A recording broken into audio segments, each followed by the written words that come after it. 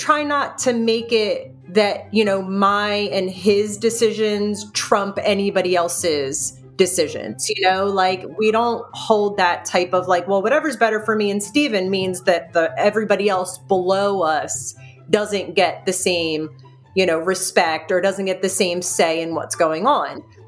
Welcome to Normalizing Non-Monogamy, the podcast where we interview incredible people from across the entire spectrum of non-monogamy to hear their fascinating stories. We strive to bring guests on the show who have a healthy approach to non-monogamy. However, it's important to remember that everyone does it a little bit differently, and the views and opinions expressed by our guests do not necessarily reflect our own. Additionally, we produce this show for entertainment purposes only. Please be aware that we aren't doctors or therapists. Consult a medical professional for anything regarding your health that you might learn about on the show. Enjoy! Well, welcome to episode 278. We're Finn and Emma, and today we have a conversation with Jill and Steven. They've been together for over 18 years, and they just have a beautiful story, and we're so excited to get it out there. Yeah, I'm not allowed to play favorites. No, we're not. But I love this conversation, and I would say it is one of my favorites, if I'm allowed to say that. You can say whatever you want, actually. You're the host. We are the hosts. We are the hosts. We are your hosts, Emma and Finn. I think one of the things, though, that really stands out to me about this is really just the way that Jill and Steven see life as an adventure, see life as a journey, and sort of as an experiment. And as you'll hear them talk about, that's how they live it. And I think it's beautiful. And I think they do a really amazing job of encapsulating that. And so thank you to both of you for coming on and sharing and living it authentically. You don't just talk it, you live it. And that's hard to do. They want each other to be happy above all else. And that was very clear. That came across very clear in the conversation. Yeah. And one of the reasons I believe, look at me just ascribing things to these people. One of the things that is really amazing about the work that they do, especially on Jill's side, is she's a death doula, a certified death doula, and she has a website and a business called End of Life Clarity. And she also runs a podcast called Seeing Death Clearly. Yes. We talk about both. Yeah, she talks about both towards the end. So we don't need to talk a ton about that, but it is incredibly powerful work. And I think it informs much of how they just seize every day. Yeah. It's amazing. They're amazing. So Stop playing favorites, Emma. God. For anyone who's a premium subscriber, we're going to jump into the interview right now. And for everyone else, we have a couple of announcements before we jump in. And don't go anywhere. We have some new announcements. So first up, if you're not familiar with the premium subscription, I'm going to talk fast for this one. Do it. It's a way to skip these intros at the front, jump right into the interview for only a couple bucks a year, whatever you choose. And it's a way to support the show as well. You can sign up on our website, normalizingnonmonogamy.com, scroll down on the homepage, and you can find links there. But don't worry, if you do that, you're not going to miss all of the important information because we put the important dates in the outro. Exactly. Like one great important date. We have an upcoming meet and greet this coming Friday. February? No. Not February. We're into March now. This coming Friday, March 10th. March 10th. Please don't make us go back and do February again. No. We have a virtual meet and greet. This is a great way to meet like-minded people, hang out for a couple hours, and just have fun, relax. And these are open to anyone. You just must be open-minded and respectful. To sign up, go to our website, normalizingnonmonogamy.com, and click on the events tab. It's a pay what you want system, so you can choose what you want to pay. And we would absolutely love you to join us. We would indeed. And while you're on that events page, you're going to notice another event. That's new. There's a new event on March 30th. It is called Dating Your Way. And we are doing a collaboration with Marie Tween, who actually was on one of our Focus Fridays episodes about compersion. She's a dating coach. She's written her PhD thesis on compersion. She's an all-around amazing human and friend of ours. And we are doing a collaborative workshop on dating being non-monogamous, and what we're going to talk about there. Actually, what Marie is going to talk about, we're just going to be there to be the peanut gallery. But how to clearly communicate your intentions and just clear communication, the best apps and ways to meet people, how to craft an amazing profile, and most importantly, how to make and how to bring the joy and meaning back to the practice of dating. Yes. And to make it fun. Exactly. We're super excited. It's going to be this. a fun workshop. Yeah, no, it is. We're super excited about this.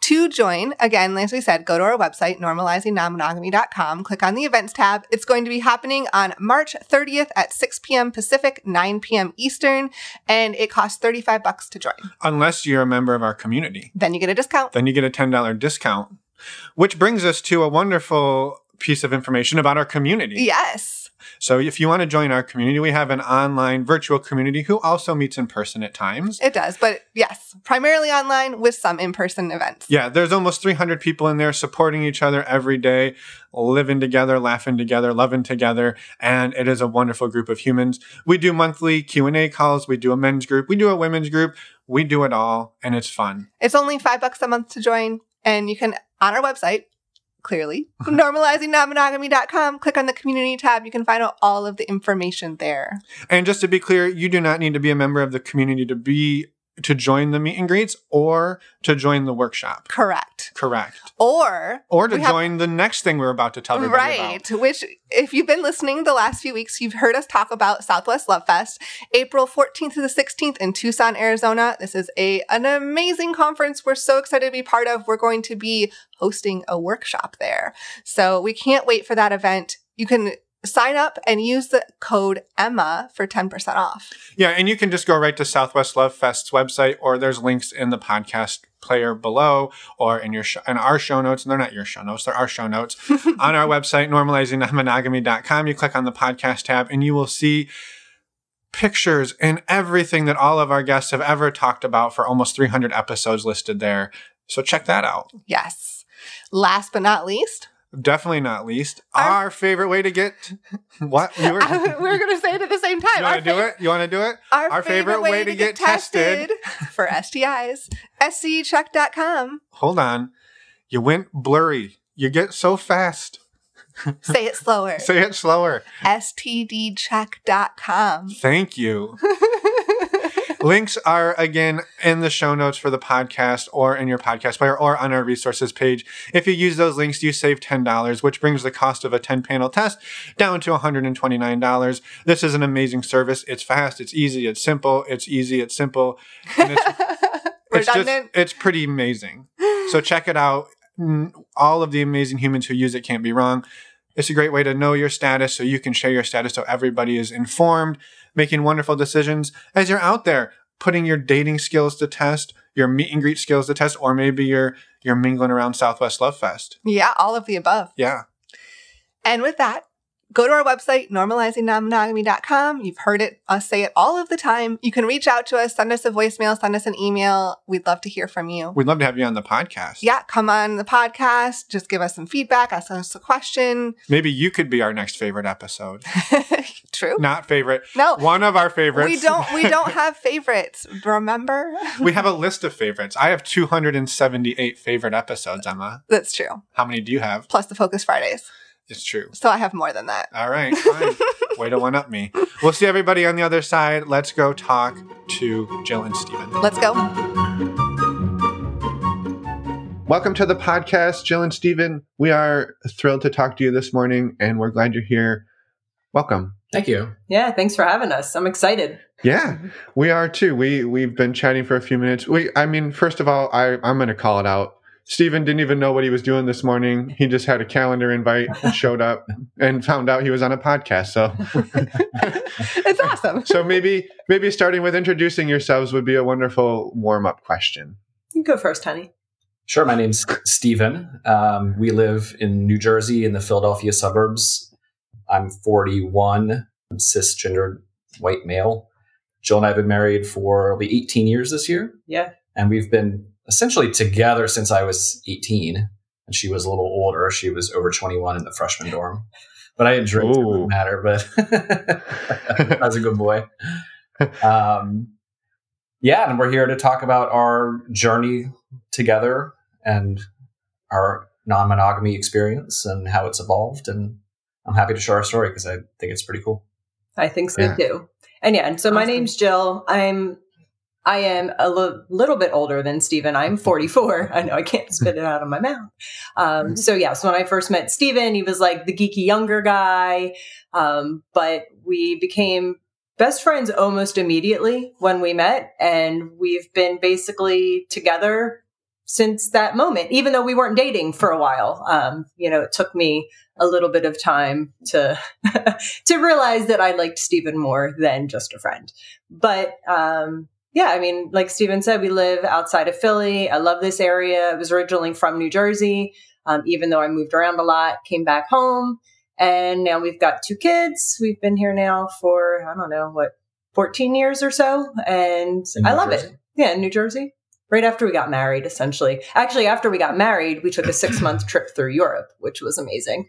And then we moved back home to New Jersey. Yeah, it's pretty cool. Mm-hmm. Your story, I'm curious, by the end of your story, how much it overlaps with ours. So far, we have a few things. We have cougars in common. We have both of our wives are older. All right. They were both smitten for us, but wouldn't admit it for a long time. And we spent some time in Europe after graduation. And San Francisco, right? That's where we live. San Francisco. Yeah.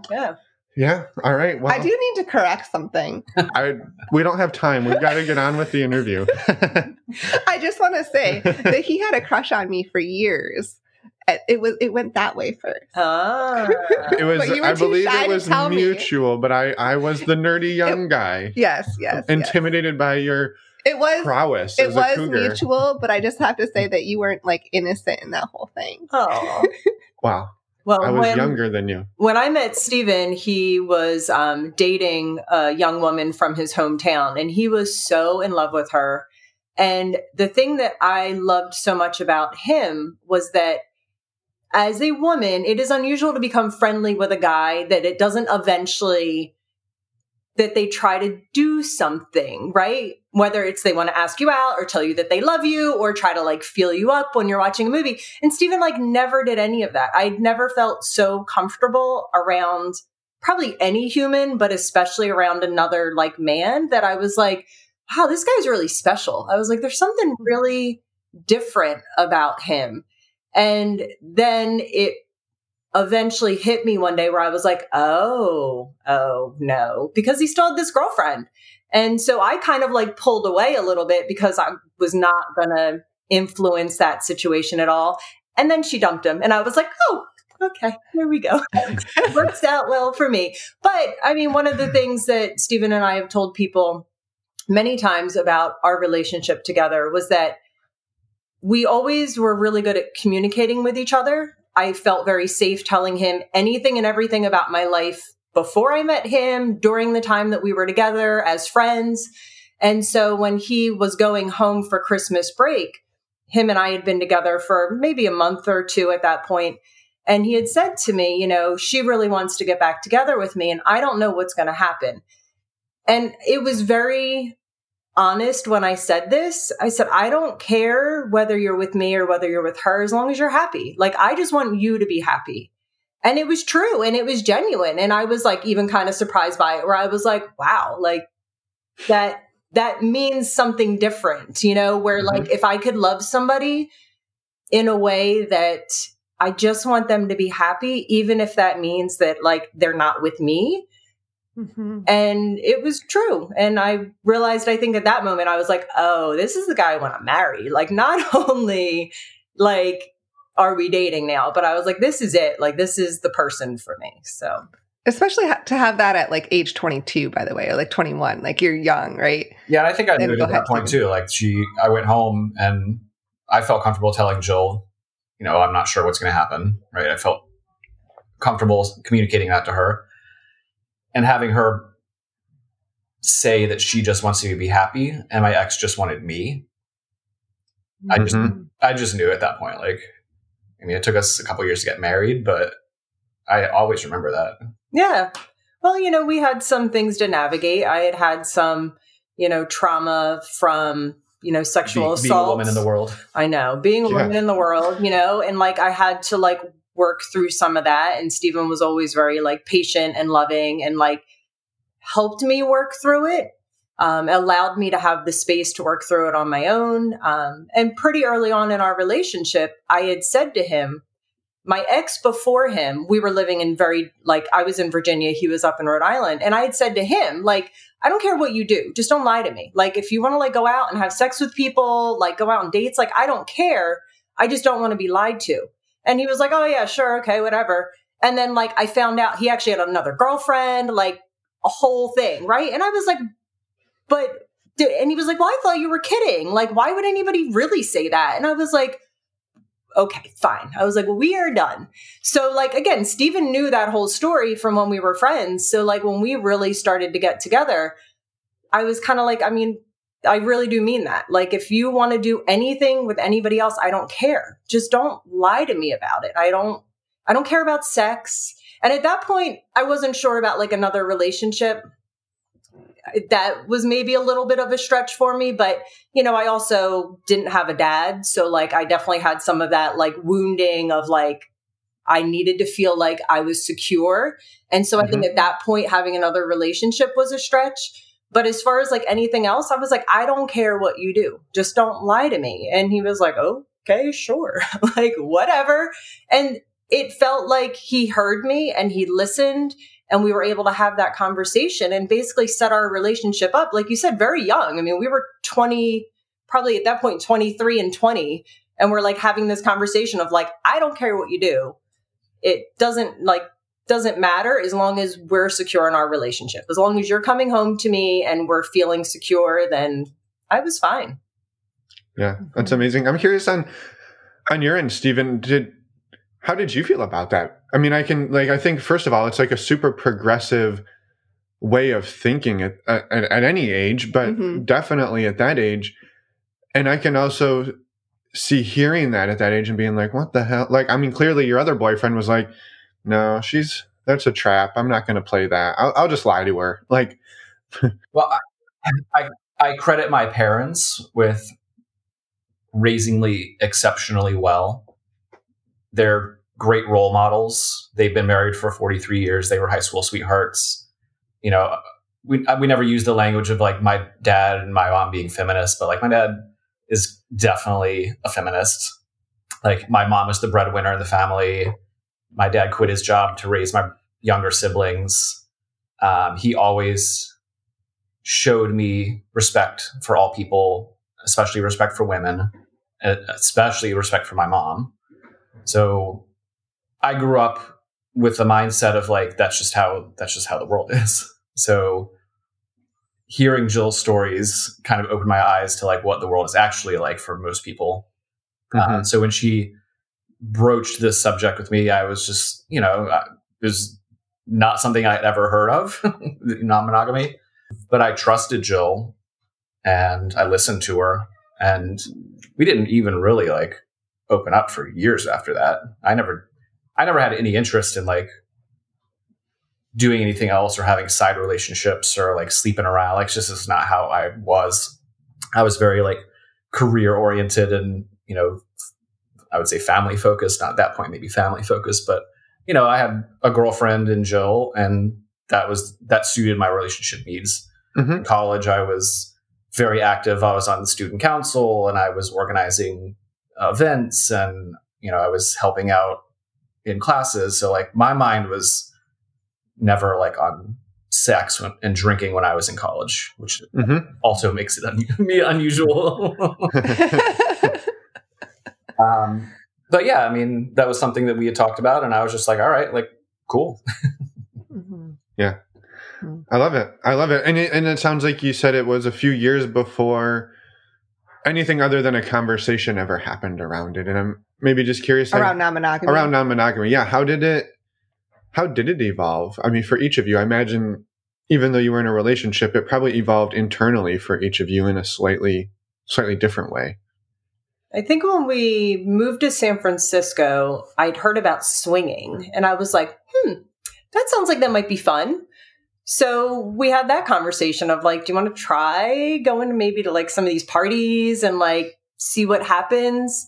And we tried that for a little while. Like, we went to some parties, we met some really cool people where, maybe we would have like kind of relationships with, like friendships. There's actually one couple that we're still friendly with, even though they're still in California and we're in New Jersey. but it didn't really fit us very well, I think. It seemed like often, and again, this is not all the time, but often in the swinger community, first off, we were a lot younger because we were like at that point 24 maybe. And a lot of the people were older. A lot of the men were very old, and the women were younger, still older than me, but I tended to feel like I was like going along with it for the experience, but not necessarily because I was super attracted to the guy. And so we just kind of were like, this is just not really for us. But like, again, we met some really cool people and we had some good times at some of these parties, but just wasn't for us. And so we were like, all right, well, I guess, we're still in an open relationship, and we continue to have conversations. We got married. We just talked about how we can still kind of do whatever we wanted. Just let's not lie to each other about it. And then the conversation got a little bit deeper about like, well, what about if it's a friend? Are we comfortable with that? Or is it only if it was like somebody that we didn't really know? Because if it's a friend, that makes it different. Like that's essentially a relationship that then is evolving into sex.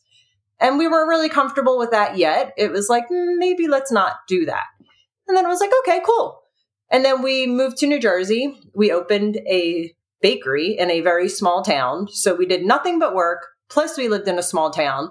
So again, it was still one of those things of like, well, this is still the rule, I say rule loosely, like that we could do whatever we want. But at that point we were so busy working, and we also were a little cautious in that we had a lot of younger women working for us. And so we didn't really want anything to potentially, like we didn't even talk about it with anybody at that point because we didn't want anything to potentially get weird. And so we just kind of left it alone, but it was still something that we felt really confident in. And then actually one time it was funny because Stephen came home and he was like, so one of the customers of the bakery, when you were not there and it was just me and her, was practically like climbing over the counter and like wanting to hook up with me. And I was like, oh, that's interesting. And she was really cute and she was attractive, but I was like, something just doesn't feel right about this. Like you can do what you want, but as a woman and as your wife and as your business partner, I'm going to recommend that this is probably not a good idea. She doesn't feel like she's mentally stable right now. Like there's a lot of weird things. And then it turns out there was a lot of weird things with this woman. Like later on, it all came out amongst like the town members. And I was like, oh, see? Well, I got to chime in. I took Jill's advice and kept it.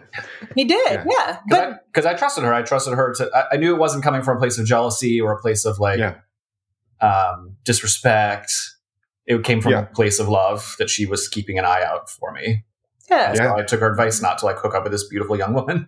And if we did not have the relationship that we had, especially at that point, because we were working constantly, so we were always together, but it was mainly at work, it would have been easy, I think, for some other people to potentially go along with it because it's tempting when you have somebody that's really young and attractive. And maybe you and your wife are so busy that like you're barely having sex because all you do is work and go home and go to sleep because you're exhausted.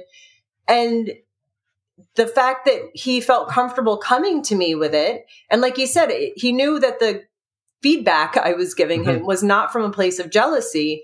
It could have ended up really messy like it did for somebody else in the town. And I was very happy that he came home and he talked to me about it. So we had still that openness. We had still that connection and that ability to communicate with each other, even though we weren't necessarily like practicing anything outside of what looks like a normal monogamous relationship. And at that point, basically was a normal monogamous relationship. Mm-hmm. Yeah, I think that's amazing. And the thing you point out there, where it would have been so easy to hear, hey, there's this beautiful person hitting on me, right? Whoever, and their partner being like, oh yeah, I don't think that's a good idea. And it's so easy to be like, sure, it's not. I get that. I can see why you wouldn't like that, right? But you had established a different foundation for your relationship for for multiple years leading up to that point. So that wasn't even really even a question, which I think is amazing. Mm-hmm. Yeah, I mean, because we have been together so long and we've, really developed as adults together, and we've established such a rapport of mutual respect and trust for each other because we have a healthy communicative relationship. It would never cross my mind that she would be doing something hurtful to me or, out of the wrong emotions. Right. I love that about us. I mean, that's why I love you so much. I know. I love you too, honey. I love that. I was also curious back on when you went out to California and started exploring a little bit of the swinging scene. Did anything ever how did those experiences go? And again, you don't have to get into all the details, but just that's a big step for many people to even think about inviting, even just sexually, into their relationship. Something other than the two of them is a very daunting, or it's a big deal. And I just I think it was amazing that you just kind of glossed over it. Like it was just, and then we both picked up, playing shuffleboard on the weekends. But it was, I think there's maybe something there that maybe the casual aspect of it, but I'm just curious, how did that time go for the two of you? Well, I think we both feel like life is an adventure, right? So we met in college and we moved to California. We didn't have jobs, didn't have an apartment, just packed our Civic and drove cross country. We backpacked through Europe. We started swinging. We opened a bakery. It's not, it's not a thing to gloss over, but it's part of a pattern of just embracing the coolness of life, right? I would say for me, it was challenging because I was more insecure then. I was not, as I mentioned, really sexually adventurous. I had one partner at that point, my high school girlfriend, and then Jill. And as she mentioned, I was by far the youngest man in any of these situations. It was a bunch of older dudes and their hot young wives, which I did appreciate. But I was also, I was intimidated. And so I never felt really comfortable with most people or most situations that we were in. But I, again, trusted Jill, and I wanted to experience these things with her. And it opened up conversations. It made us more communicative and in touch with each other. And we did have some really nice experiences. She said, we developed some friendships that we still have to this day. So it wasn't all bad, but it was definitely, it was awkward for me a lot because I was just an awkward young man. Yeah. Stories are tracking pretty close, guys. There's a lot of overlap. I'd say we're at about 75% at the moment. So you're doing well. It's so funny. Yeah, and for me, I was very aware of Steven's feelings.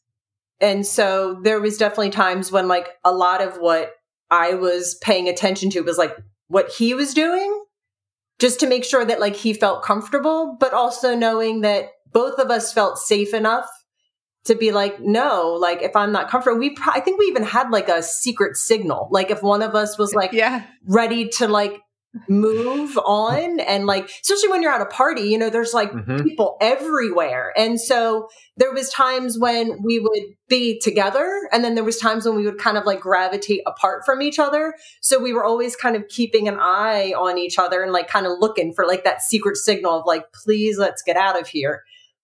And I don't think we could have gone into it if we didn't feel completely safe, that if I said, hey, we really have to go, even if he was having a great time, he would have been all right, I'm done. Let's go. Right. And we needed to have that, or else we wouldn't have been able to, especially being so young, go into this situation and navigate it. So it really was that foundation of trust and respect and communication that we started with that allowed us to try it out for a while and then kind of move on and just, I guess it just evolved. Our relationship has evolved, and then our relationship with non-monogamy has evolved as well, depending on what state of our life we've been in. Yeah. That makes complete sense. Yeah. And I'm glad you brought back the swinging. I was going to ask a question about that too. So I'm glad that you guys were able to touch on that.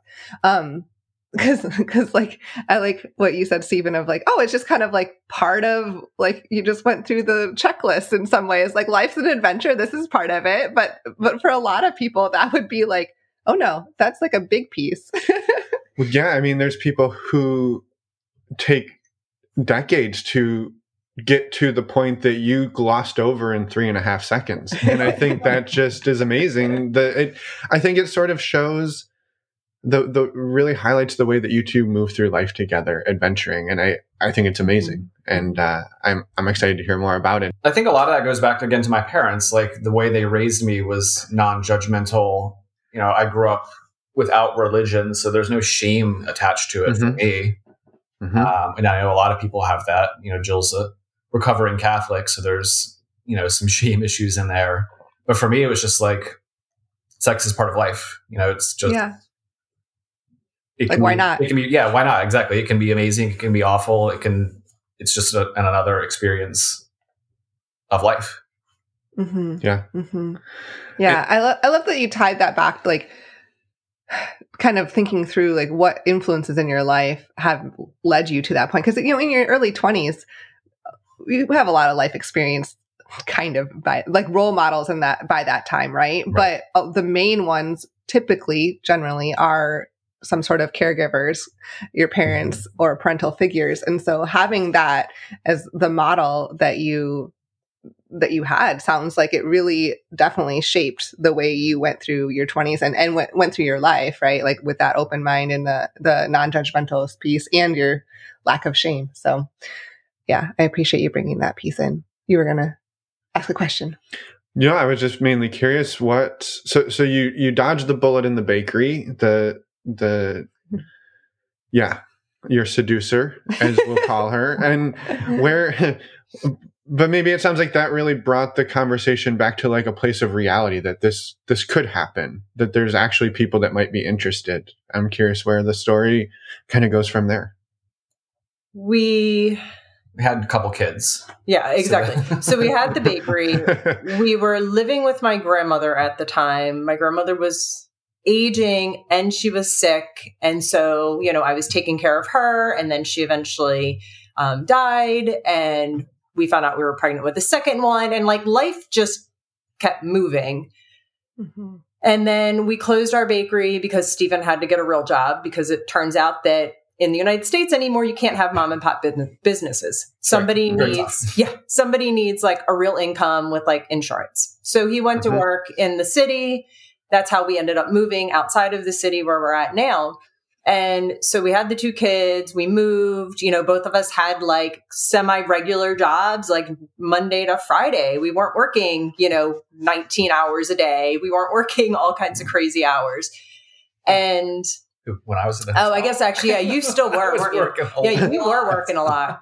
And I guess that was some of it too. Yeah, now that I think about it, he was working at the hotel, and so he was constantly at work. I was home by myself a lot with our kids, and then trying to work during the day. And he won Employee of the Year. Manager of the Year. Manager of the Year. And so the hotel gave him a trip to anywhere in the United States that we wanted to go. And we were able to stay at a Ritz-Carlton. They paid for our flight. They paid for the hotel, like all this stuff. So we were like, we're going back to California. Like we are 100% going back to California. So we stayed at the Ritz-Carlton in San Francisco for a couple nights, and then drove down the coast, went to, where was that one? Down south. Laguna Niguel, which was amazing. It was like right on the ocean. Mm-hmm. I mean, oh God, it was amazing. We used to live about a mile from that hotel, and it is absolutely stunning. One of the most beautiful places It's amazing. And we had to go for free. So that was pretty cool. But when we took that trip out there, we were not spending a lot of time together because, you know, we had 2 little kids. I think our daughter was maybe a year old at that time. Life is just crazy. And my boss at the time had been trying to have an affair with me. And he was one of the first people that I was like, look, man, like my husband and I have this agreement, and bosses are not part of this agreement. Like absolutely not, can't do it. but I was lonely. And so like, I felt like the attraction to the attention. And so when Stephen and I went out to California and we were able to like be together again and spend time together, we had the conversation where I was like, look, you know, like I'm lonely. I don't see you. Like this got closer than I'm comfortable with because I needed interaction. So we decided that maybe we would try again to like maybe we'll try out swinging again. Like, I don't know, because it still felt a little bit risky essentially to have like relationships, even though at that point I knew of polyamory and I had already said to Stephen, like, I think I'm polyamorous. Like, that's what I think the term is for what I've felt my entire life essentially. And we decided to get on to like OkCupid and try dating apps. And can I pause here? Oh yeah, There's like a simultaneous storyline going here. Oh yeah. So when we started in San Francisco, there was a friend of ours whom we had, you know, befriended when we lived in San Francisco that Jill was always super hot for. Oh yeah. And I still am. He's amazing. He's one of my favorite people. He's a good dude. Yeah. And I had suggested that like we go to San Francisco and they could hook up. Because like I know they had been having conversations over the last, you know, several years since we had left, and I knew she was hot for him, and we had sort of had an experience with him before we left that didn't feel finished. And so when we went to San Francisco, we did end up hooking up with him. Yeah, we were supposed to hook up with his girlfriend as well, but she had a traumatic death that morning. Yeah. So she, again, all four of us being in a good place, she was told her boyfriend, you still do this thing. I know you're really looking forward to it. I'm not okay with it right now, which was like beautiful. Yeah. Mm-hmm. And so the three of us had this, you know, wonderful sexual experience, and that also continued this conversation. So that was like a theme of our, you know, week in California was built around this experience with this old friend, you know, the conversations that we had around her boss, around, you know, everything, and not having the kids with us and being on the West Coast and really getting away from everything, right? All the obligations of home and kids and business and work and everything really, you know, when you're on vacation, like it opens your mind to have thoughts and feelings and conversations that you don't normally have. So that was it was a life-changing vacation. Like truly, it really was. It made me end up deciding that I should leave that job. It opened up our, you know, polyamorous relationship much more. It was great. You know, speaking of adventures, that was a really excellent adventure that we were on. Yeah, that was a great. That's amazing. It was a great trip. And it really did change the path that we were on because, you know, when Stephen decided to leave his job, it was the understanding that being with me and the kids was more important than a job. He can find a different job. And I didn't know what I was going to do. And I ended up leaving and not working for 8 months because I needed to retire from the kitchen, from operations. I couldn't do it anymore. I didn't know what I was going to do. But just having that faith to just leave, it was powerful. Yeah. Yeah. And scary. but powerful for sure. But he's much better than I am of the idea of that I can take this leap of faith knowing that things will be okay, even if I don't know what that's going to look like. I still have a little bit of that, like, I don't know, this is really scary. Like, I know things will be okay. I just don't know what that's going to look like. And so I freak out more where he's like, it's going to be fine. It'll be fine. It'll be fine. It always like, is. Okay. So that is a nice balance between the two of us. But when we got back from that trip, we had gotten on dating apps at that point. Right. This friend that we hooked up with, he was like, oh, you know, my girlfriend and I, we use OkCupid. Yeah. That's how we meet people. And you know, so we're on this vacation, we're getting on the apps, we're like kind of feeling it out. We're like, what's going on here? And we were doing it together. It was fun. We were building our profiles together and it was exciting. It was. And at that point, OkCupid had just started allowing you to connect profiles for people that were in open relationships. So we were like, ooh, this is cool. So we can actually like connect our profile. And we still tried at first to meet other couples because we were like, oh, you know, this would be nice. But with the two kids, some of it was like logistically, it's easier for one of us to go out while the other one stays home with the kids. And then the other one goes out while the other one stays home with the kids. And it was nice too, because there's different experiences, sexually that we were interested in exploring, that we weren't necessarily interested in exploring together, but it allowed us to kind of go out there and like do different things and meet different people and experience things that then we get to like talk about it afterwards. But I don't necessarily want to do what he's doing, and he doesn't necessarily want to do what I was doing. And it didn't mean that we didn't want each other to do it though. And so some of it, as we opened like back up into the world of like actually going out and trying to meet people, some of it was about sexual experiences. But a lot of it also for us was we were meeting really cool people that I would not have met if it wasn't for the fact that we had this relationship style. And there's people that I'm still really close friends with, and Steven's really like close friends with people that he dated that were not necessarily in those relationships in that way anymore, but we're able to still have those friendships, and those relationships have again evolved over time where we are still very close to those people. We still love them, but we're not necessarily in romantic or sexual relationships anymore. I'm going to pause right here and figure out why the dog is barking, because I don't know if you hear it, but it's really... You're good. You're good. That's kids for you. They're like running around probably with the dogs. It's all good. Yeah. We're actually dog sitting right now. One of Steven's, I guess you would still say this person is still one of his partners.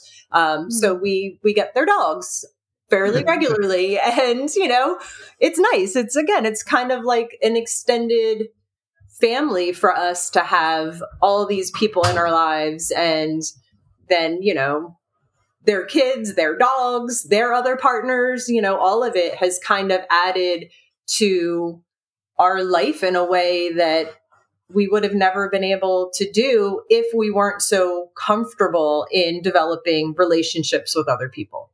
Yeah, that's amazing. And I'm curious, at this stage of the journey, roughly what age were you? Like how? Like right after the California? Yeah, the California trip into sort of, letting that open back up. Building the OkCupid profiles. Mid-30s? Yeah. So I was probably about 36, 37. So Steven would have been like 34 or 35. Yeah. We call that period the trampage. The trampage? Yes. Now I'm in my mid-30s. I'm feeling much more confident in myself. I'm an older man. I'm more comfortable in my body. And I had some really, really fun experiences. We had fun experiences together. We had them separately. Yeah. I mean, we went to some clubs in Philly sometimes. We've been, again, to parties that, we just showed up to them differently now that it was, 10 years later, and we were just older and more confident in ourselves. Yeah, there's a weird question. I'm curious because Steven, I kind of tracked that. Joe called you the nerdy younger guy, and that's I can relate. So I'm curious, did you feel in that mid-30s time frame that like the awkward wore off? I don't know if that makes sense or not. I mean, some of the awkward wore off, and some of the awkwardness was embraced, right? I found that women really appreciated who I was because I'm a good listener, because I'm a good communicator, because I'm respectful, and because I'm weird and awkward, but I embrace that, and it's just who I am. I always showed up as myself, right? I wasn't, there's no con, or there was no deceiving. There was no like ulterior motives, right? And so I would show up on dates and just be myself. And I think I'm a pretty decent person. So like it worked out very well for me. And I'm not a bad looking guy. So like that certainly helped. So I think it's, the awkwardness wore off, but the awkwardness was also just part of who I was, and I was okay with that. Yep. And I think there is a shift that happened somewhere. I'm maybe sort of in this phase of Yeah, it's not that it wears off, but people start to see it as more of a positive than I think when you're in your early 20s and it's like, who's this weird guy? And then later on, it's like it's sort of embraced in a different way a decade later. I've kind of noticed in a weird way. Yeah, I mean, there's less of the, I feel like when you are in high school and you're in college in your early 20s, there's minds are still young and there's still that perception of like what the cool guy is, right? Mm-hmm. Mm-hmm. For better or worse. Yeah. Yeah. And so in my early 20s, I still had that perception of I wasn't the cool guy. So I was still, like you said, awkward, but I didn't embrace that awkwardness because I didn't feel it myself. I didn't feel like I was the cool guy. Yeah. Or I didn't feel like I was attractive because I was still felt like I was in a young body, especially with these like beautiful older women and these older men that we were swinging with in San Francisco. Where in Philly, I'm on dates with people my age or, younger women and they see me differently, but they see me differently because I see myself differently. Mm-hmm. Right? I was much more confident. I try not to be, arrogant or cocky about it, but having humility and certainly goes a long way as well. Yeah. And Stephen doesn't really care what people think about him, which is part of what I've always loved in the sense, like, again, he's not going out and like doing nasty things because he doesn't care. He hurts people. But even like last night, we were at a school event in, again, kind of a small town, and our daughter had to get drug along because it was her brother's event, and she brought her makeup kit. So like in this giant auditorium with like all these parents and all these kids and all these teachers and the mayor and all this stuff, she's putting lipstick on Stephen and blush, and she drew little hearts on both of our faces. And so for the rest of the night, me and Stephen walked around with lipstick, blush, and hearts on our faces because she did it to both of us because he doesn't care. It was more about the experience with me and our daughter that rather than being like, you can't put lipstick on me. I'm a guy. Like, guys don't wear lipstick. There was none of that. It was like, oh, sure. You want to, all right, what color you want to do? Which one do you think would look better on me? And so for the rest of the night, we walked around, and I know that there was probably, I forgot about that. There was probably, Until I got home. Yeah, there was probably people like talking to the mayor. Yeah. And I'm sure there was folks in that room that were just like, what is up with those two? Because there's people in town that know that we're polyamorous, which again, they tend to get very confused about like what we actually are. So we've heard all kinds of stuff. But, we definitely do not try to follow the crowd. And I've kind of always been that way, but being with Stephen and doing it together allows me to really feel confident and feel safe doing that, of just being like, look, y'all, this is me, like, take it or leave it. Like I don't walk around with a sign on my shirt saying I'm polyamorous, but if it comes up in a conversation, or like right now, both Stephen and I have, partners that we've had for many years. My partner and I have been together for 4 years. I think him and his partner have been together for 3 years. So, they come to the house, they hang out with the kids, they come to our parties. Our neighbors are kind of like, what? And then it's like, oh, well, this is so-and-so. And we just go with the flow. And so most people are like, oh, all right, sure. Whatever works for you is fine with us. There has been some judgment. I mean, I've definitely met some people in town that have been judgmental about it, but in the long run, I don't care. I don't like them anyway. When it comes down to it, I've realized that like, they're not my people. I don't like them for other reasons, and that's okay too. But we just, this like confidence that has come with age, but really a lot of that confidence, I think also is because we really help build each other's confidence up in that, there was times when maybe Stephen was like getting ready to go on a date, or he comes home from a date and like, we'll have conversations and I'm like, you're amazing. Like, come on, you're amazing. Everybody loves you. And it's true. Like, women really love him. When we meet people, yeah. Well, and it's kind of like, there may be men that are like, 30s, 40s that are single and they're complaining about it. And Stephen never has a problem having more than one partner other than me. Like if he wanted to, we just don't have time for it. But I mean, like if you're the right type of person and you show up the right way, women will love you. Even if you are a little geeky and a little bit awkward in some ways, they will really love you. Steven has no problem finding more women than he could actually deal with. And I have met some truly fantastic human beings through the dating sites and the dating scene. Even not the dating scene, I've organically met people like on business travels that we've met organically and just had beautiful experiences. And it's really cool. Yeah. And it's just having those connections. What I love about polyamory and like where we're at now is like I feel totally free and totally comfortable to meet someone and not have limits on where it can stop, like where my marriage says it has to stop, where society says it has to stop.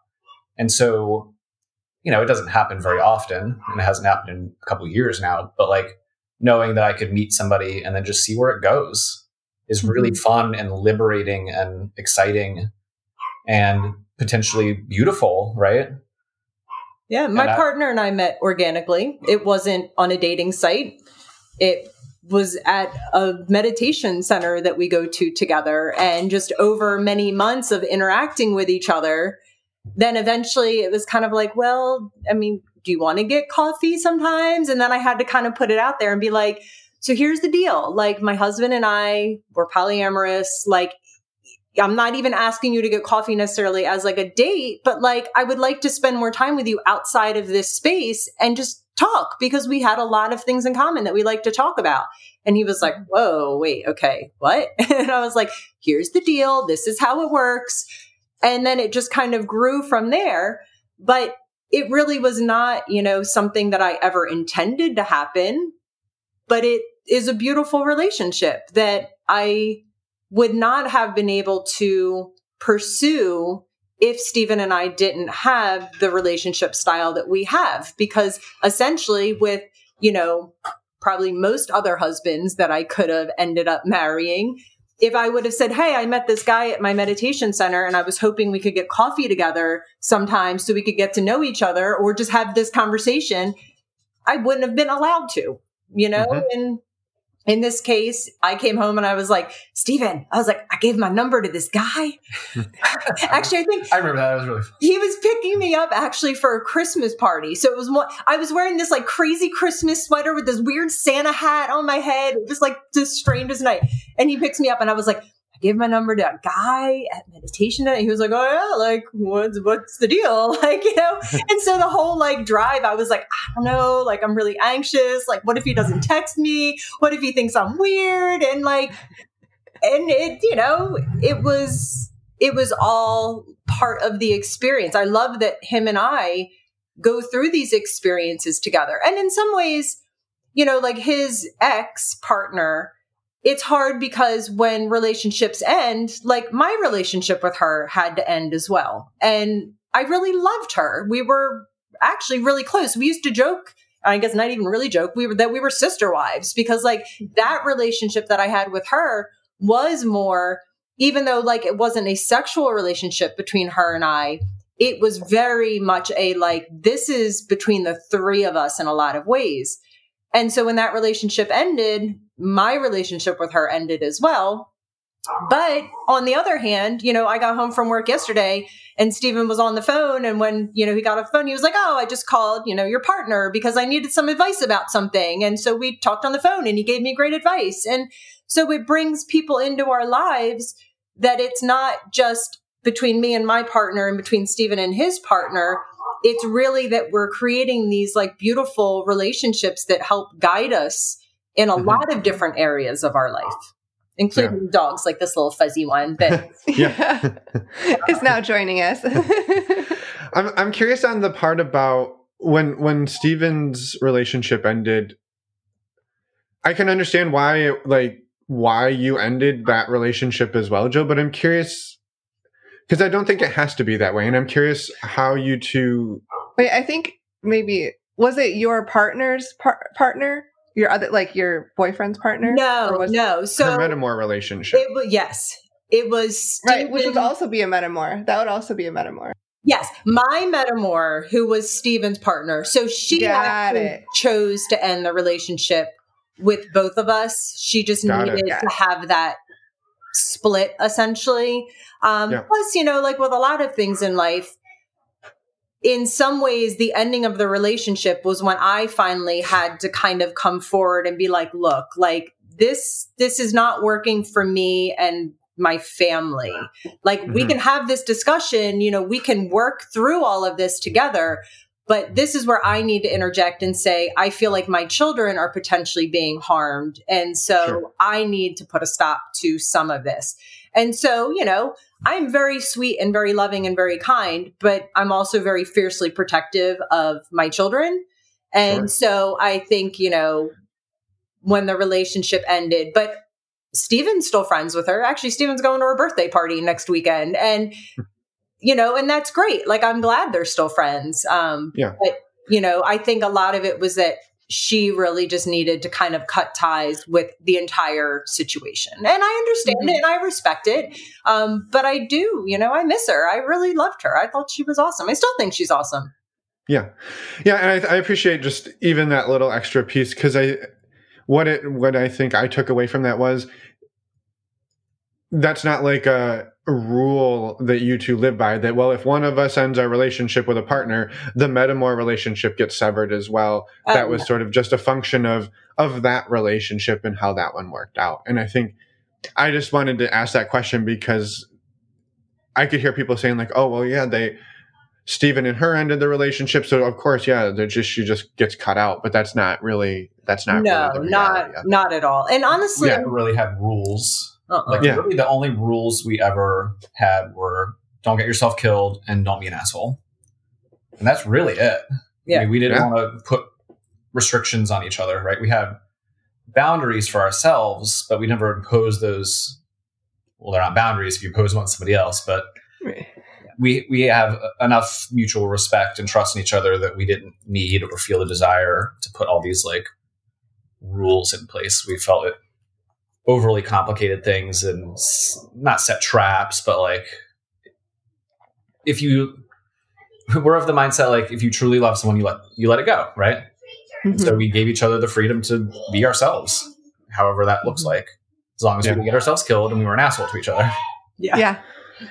Yeah, which is huge. I mean, I feel like those two rules you could live your whole life by and cover pretty much all the bases, which is amazing. I think there is room for what is an asshole to one person may not be to another, and I know then you can get in the weeds a little bit there about, well, what are some of the nuances to that?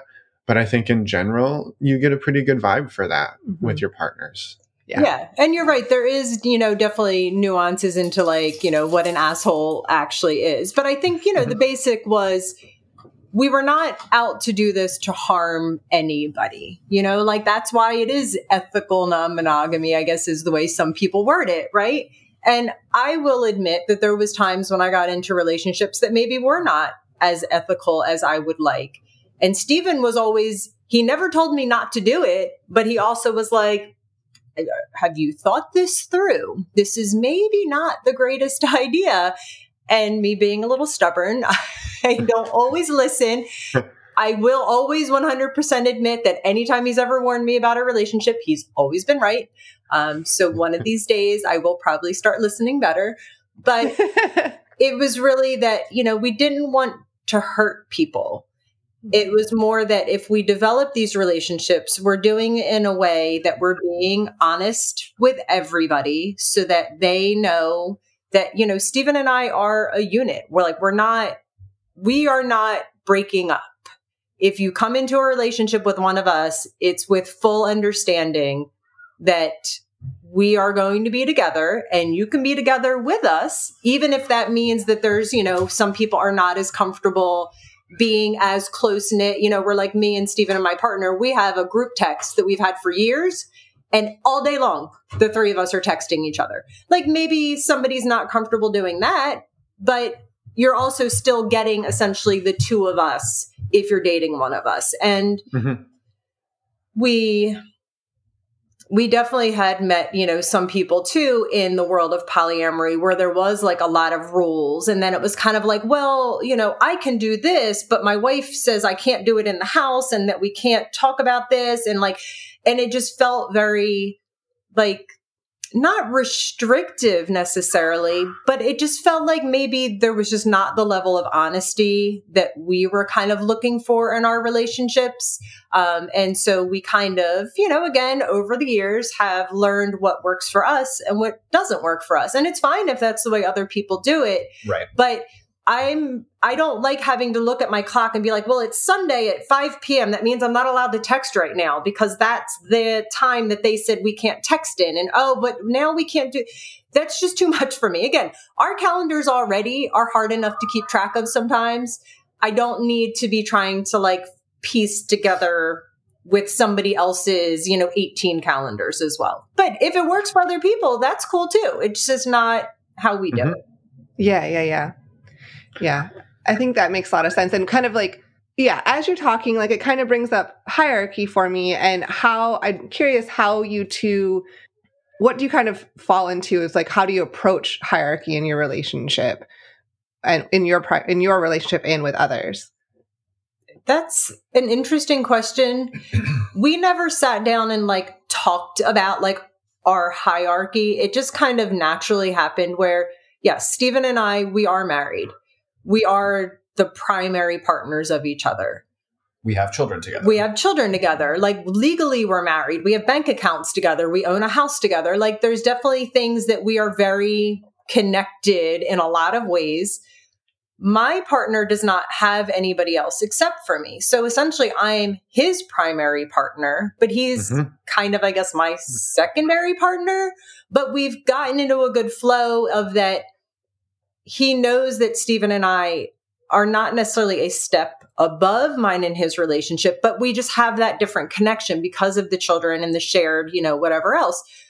But the long term is that I see the three of us, really being together. And, we've talked about either getting a really big house together where we could have separate spaces, or maybe tiny houses all on the same property so we could still have separate spaces, but be together. Because again, as my work as a death doula has shown me, towards the end of life, as we age, we need a different level of support that maybe I hadn't really thought about when I was younger, when I got into this, where now I'm starting to think I might have to be taking care of two aging men, maybe that are sick. I might have to be the caregiver for two men. What does that look like?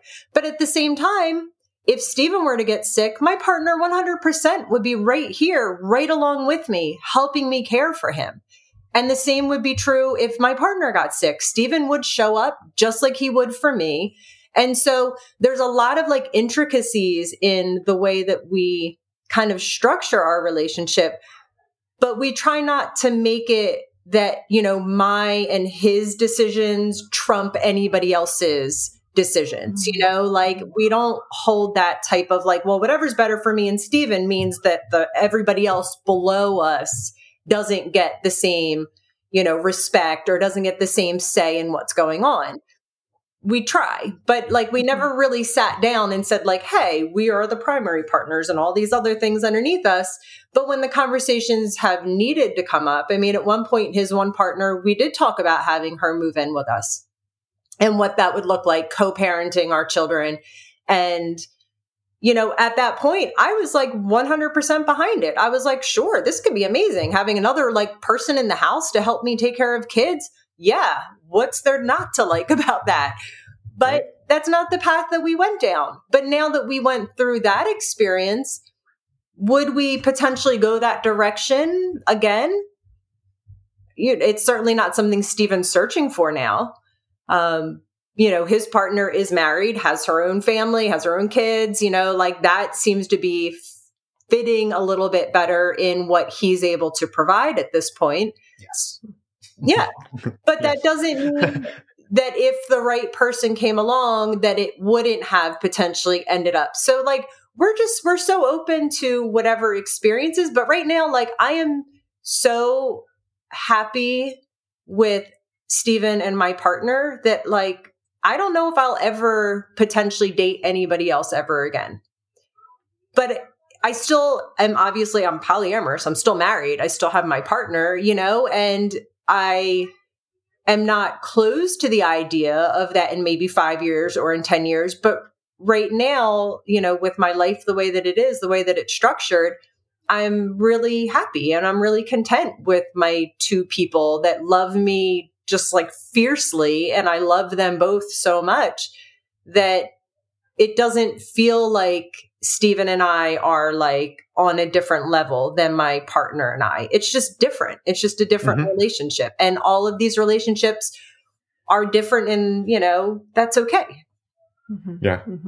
Yeah. Thank you. Thank you for expanding on that a bit. I think it makes a lot of sense. Yeah, I love it. And I think too, it's maybe actually a great place. You kind of touched on your work a little bit. And I think expanding a bit on what your work is, and I think it is so well informed by the way you two live your life that I think it's amazing. And I would love to have that conversation around what you do. And so maybe explaining what a death doula is, and then like what your work looks like and how it inspires the way you live or the way that you two live. Oh, 100%. I love talking about it, honestly. So a death doula is a non-medical person, essentially, that works with people and their families at the end of life. Similar to hospice in the sense that we show up and we support people and we help them through the emotional and the spiritual, essentially like stuff that comes up when we near death, because we don't talk about death in our culture. We don't see it in an real, honest way. Most of the time, what we see in movies and TV shows is not what it looks like. And most of us have never seen somebody close to us. It's very, separated. It happens in a hospital or it happens somewhere else, especially when you're children. You don't get to see it. And so what I do as a death doula is I come in and I support people through any fears and anxieties. I also support people in planning. So there's paperwork that, a lot of death doulas will do. But even just having a conversation of what do I want at the end of life? What does Stephen want at the end of life? It's an important conversation for us to have with our partners, but it's very uncomfortable because we've never done it. And Stephen and I actually, again, big surprise, when we were younger, we had this conversation because if anybody remembers Terri Schiavo, like 2003 or so, when I heard about what happened to her, I said to Stephen, do not let that happen to me. Like, I do not need my family from New Jersey, super Catholic, swooping in and being like, nope, we are going to keep her alive at all costs, because that's not what I want. And so we actually had it all written down while we were a lot younger, because I absolutely did not want that for myself. And he knew I didn't want it. And so we took care of that when we were younger. But most people don't have those conversations. And that's why as a death doula, sometimes people say to me, well, when should I hire you? Like when somebody's actually dying? No, death doulas, we can really help at any stage of your life, help you have the conversations, think about what you want and plan for it.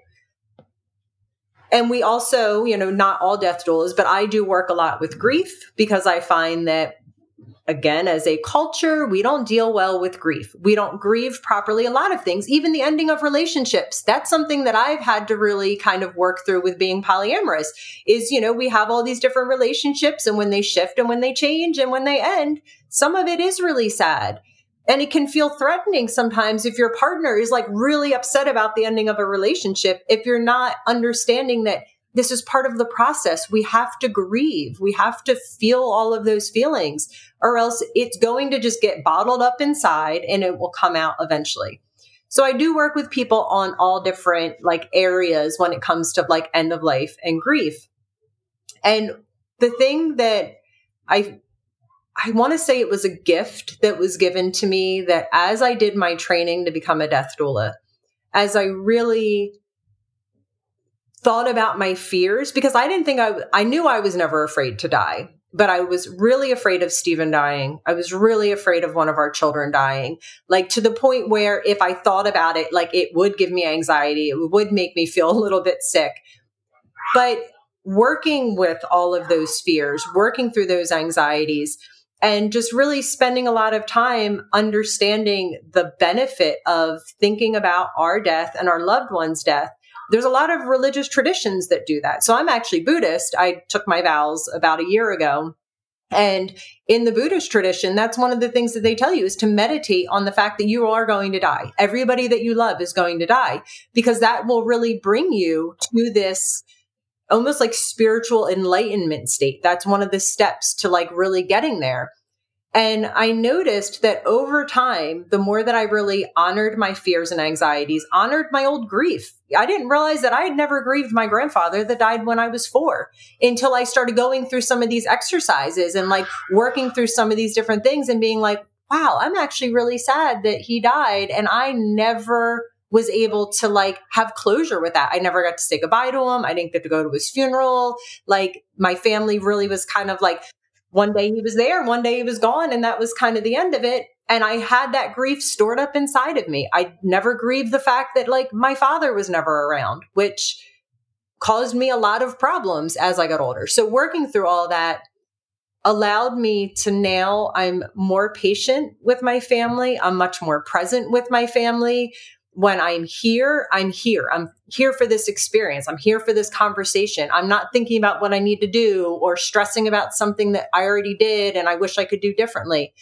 And it brought me to this place of really just living so much in the moment, because I know that in the long run, whether it happens tomorrow or whether it happens when I'm 98, one day this is not going to be here. One day I'm not going to be able to like physically touch this person next to me that I love so much. Even if I believe in reincarnation, even if I believe that maybe, you know, my soul goes on somewhere else, my body is not going to be here. This version of me and this version of Stephen is not going to be here. So it's just allowed me to appreciate my life in a way that I wasn't able to do before this. And that's some of the work that I like to do with people too. That's why I started a podcast myself, because I love having these conversations and really letting people listen to conversations. And the biggest compliment that I've gotten about my podcast is your conversations are calming and they're really beautiful. They're not scary and all these things that I thought it was going to be when you talk about death. I'm like, well, no, it doesn't have to be that way. But because we've never done it, some people have never said the word death or dying out loud. They'll say, oh, they passed away, or, you know, I'm sorry you lost them. No, you didn't lose them. They died. And that's okay. It's okay to say that. But because we've never done it, it seems really scary. And so there's that fear and that anxiety leading up to it. Then when you start the conversation, it's really not as hard as it feels like it's going to be. What's the name of your podcast? It's called Seeing Death Clearly. And Stephen actually was my first interview. I was like, all right. I was like, you're going to be my first one. And, you know, again, we've always been really good about talking about things that are uncomfortable. And it was a beautiful conversation. And it was a great way to start off my podcast, because I knew that I would feel really confident and comfortable talking to Stephen first versus somebody else. And then, I don't know, potentially not knowing what to say, even though I never have. Yeah. Knowing what to say. I love it. And what is the basis of your podcast? Like, what is the premise of it? I want to have open, honest conversations with people about their experiences in life around death and dying and their beliefs about it. And so it's really with people that are everyday people, including like my husband. It's also with professionals that, you know, are working in the grief space or the death space that have written books. I mean, it goes through the whole spectrum, but even the professionals, you know, I interviewed somebody the other day that works for hospice. And so we talked a little bit about hospice, because most people don't understand hospice. They really have these like misconceptions about what hospice is. And then it led into a conversation of, you know, his beliefs about death and dying. And he's also gay. So he's in the LGBTQIA community. And then I talked about being polyamorous and like some of the intricacies of navigating the end of life when you're in a kind of like fringe community, because I didn't know for sure. I actually ended up talking with a lawyer. I said, what happens if my partner is in the hospital and we're not legally married and he's dying? Can I even go see him? Do I have any rights? Like, if his parents get called in because they're his next of kin, his dad doesn't know about me. So is his dad going to be able to stop me from coming in the hospital? And the lawyer was like, 100%.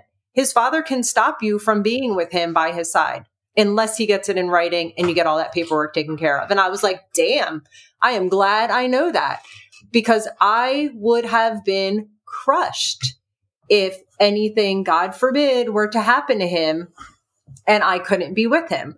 And it was just things that I hadn't thought about. Again, when I started this, when Stephen and I were younger, you don't think about the end of life. You don't think about death and dying because you're young. Like, of course, you're invincible. You're gonna live forever. Yeah, you're invincible. Yeah. But now it's really important for me to understand these things. And so these are the types of conversations that I have on my podcast of, educating people, but also just making it normal to talk about our experiences with death and dying and grief and what that looks like for people, because it is different for everybody depending on where we grow up, what our religious beliefs were when we were children, even versus what they are now. Like, our experiences are different, but in the long run, we all are going to die. We're going to know somebody that's going to die. We're going to have to go through this, and pretending that we're not going to really is not going to save us from anything. If anything, that's when the situation, when you are faced with it, that's when it's overwhelming and traumatic and super stressful, because we hadn't thought about it and we hadn't prepared for it. And now all of a sudden,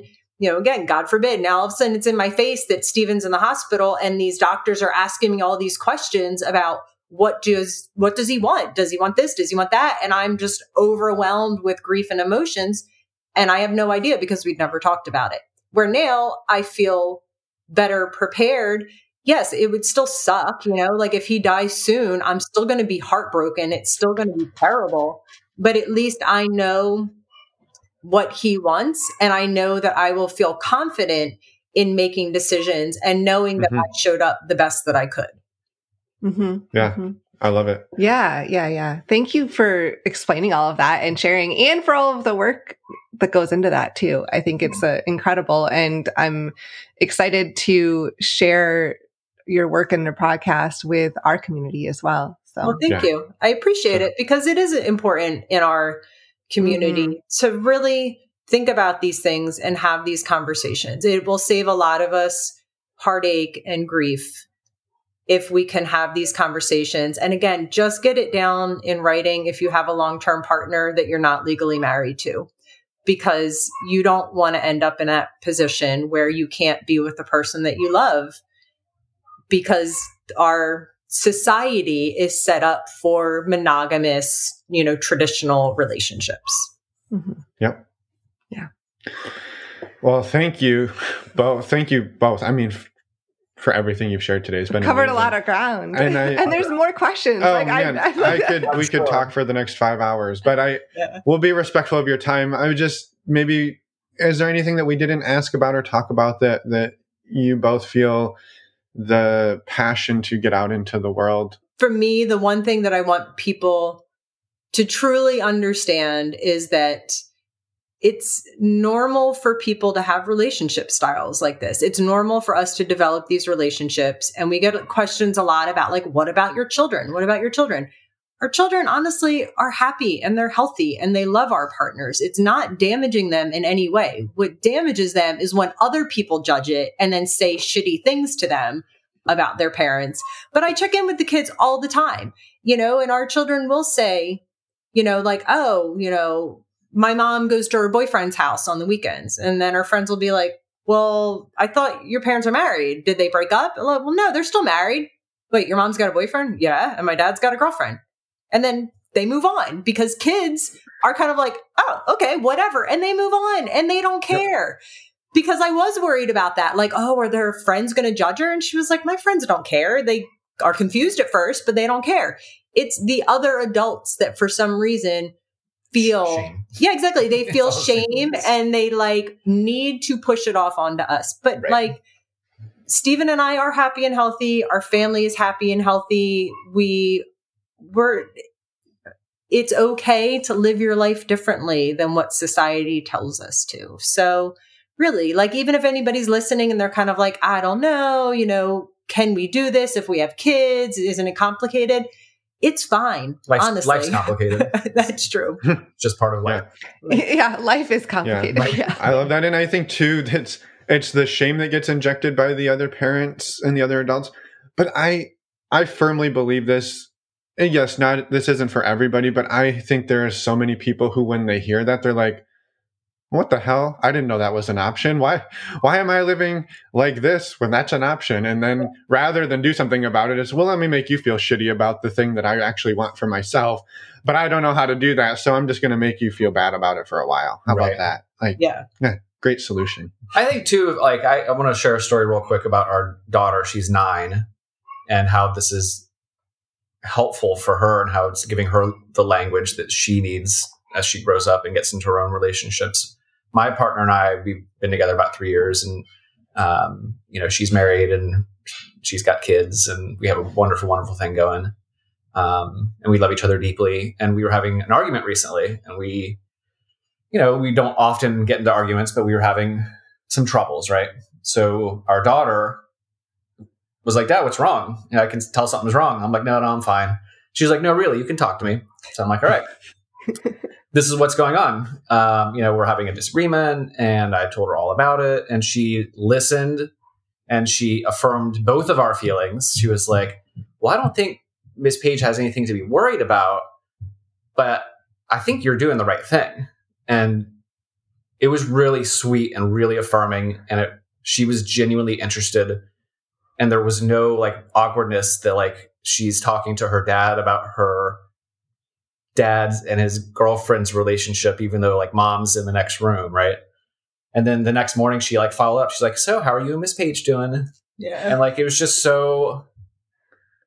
cool, right? Yeah. I think it's helping her to have the language, and we're modeling good relationship behaviors with her, both as a married couple and as both as married parents and dating parents, right?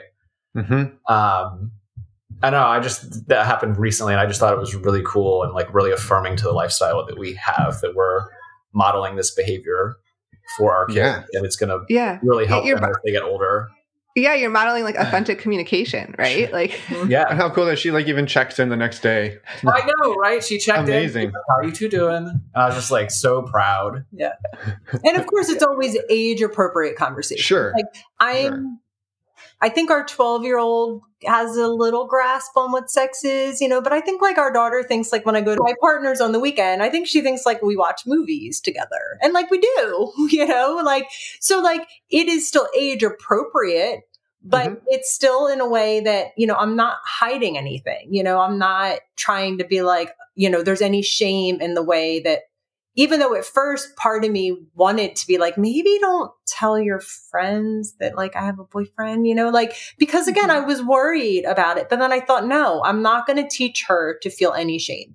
And so we try to have those conversations in a very open, honest, but also age appropriate way. Like you should have about everything, whether it's sex or death or anything else in life. Right. When my partner and I are having like private time, we talked to our therapist about this, because we're like, how do we see a family therapist, like all of us.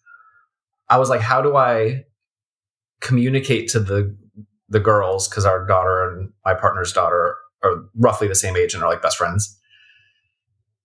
And our therapist was like, well, why don't you just tell them you're making out? And I was like, oh, that's a great idea. So then that's like not a code word, but like when we need private time, we just tell the girls, we're going to make out. And the girls were like, gross, like we're out of here, like here, have your private time.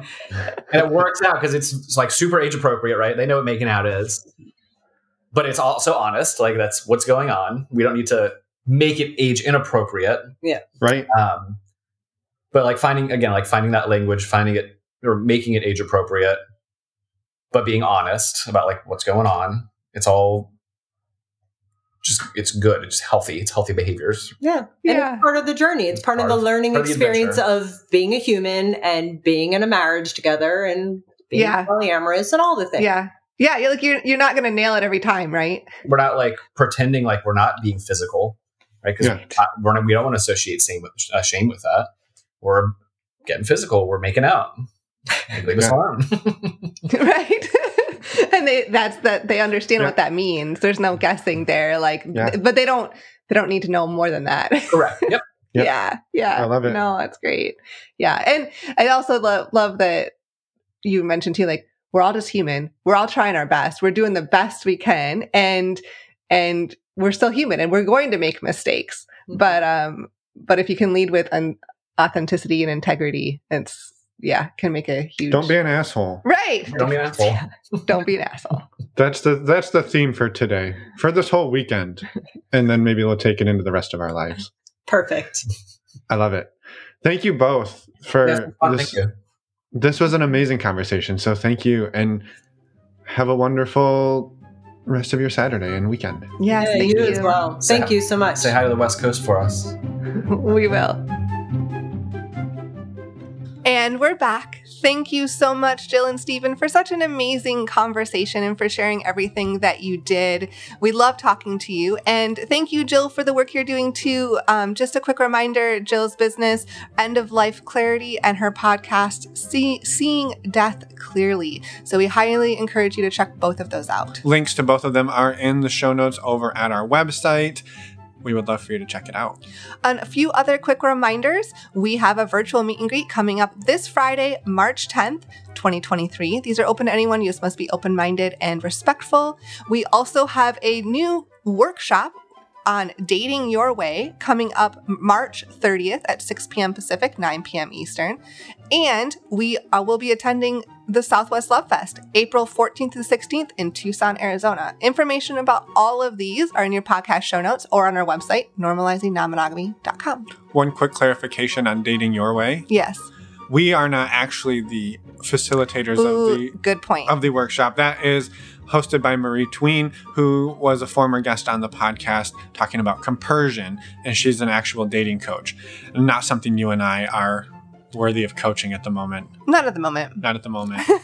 But we will be. We're going to take the course. That's true. It's like when you can actually be a piano teacher. All you have to do is be one lesson ahead of your students. So you can be taking lessons. You just have to be 1 week ahead of your hashtag side hustle. I don't even know what to say to that. But sure. That actually happened in a sitcom. Uh-huh. Yeah. Go for it. No? King of Queens. back when Jerry Stiller was still around, and he wanted to teach kids how to play piano, so he was taking piano lessons, and he was just 1 week ahead. Recipe for success. Anyway, you're welcome. You're showing your age. Thank you for indulging. Thank you for indulging me. I'm going to stop now. You're going to stop? I was going to say. Next if week, you want to talk about my age, hey, this was the cougar episode. You and Jill are both cougars. That's true. Yes. Yeah. That's true. Preying on us, young defenseless, nerdy men. Don't even go there. Don't even go there. Anyway, next week, we have an interview with Laura, who hosts the Ready for Polyamory podcast. Which, by the way, we were on. We were a few weeks ago. So if you want to Google that, you could find links to listen to us talk to Laura on her show. Yep.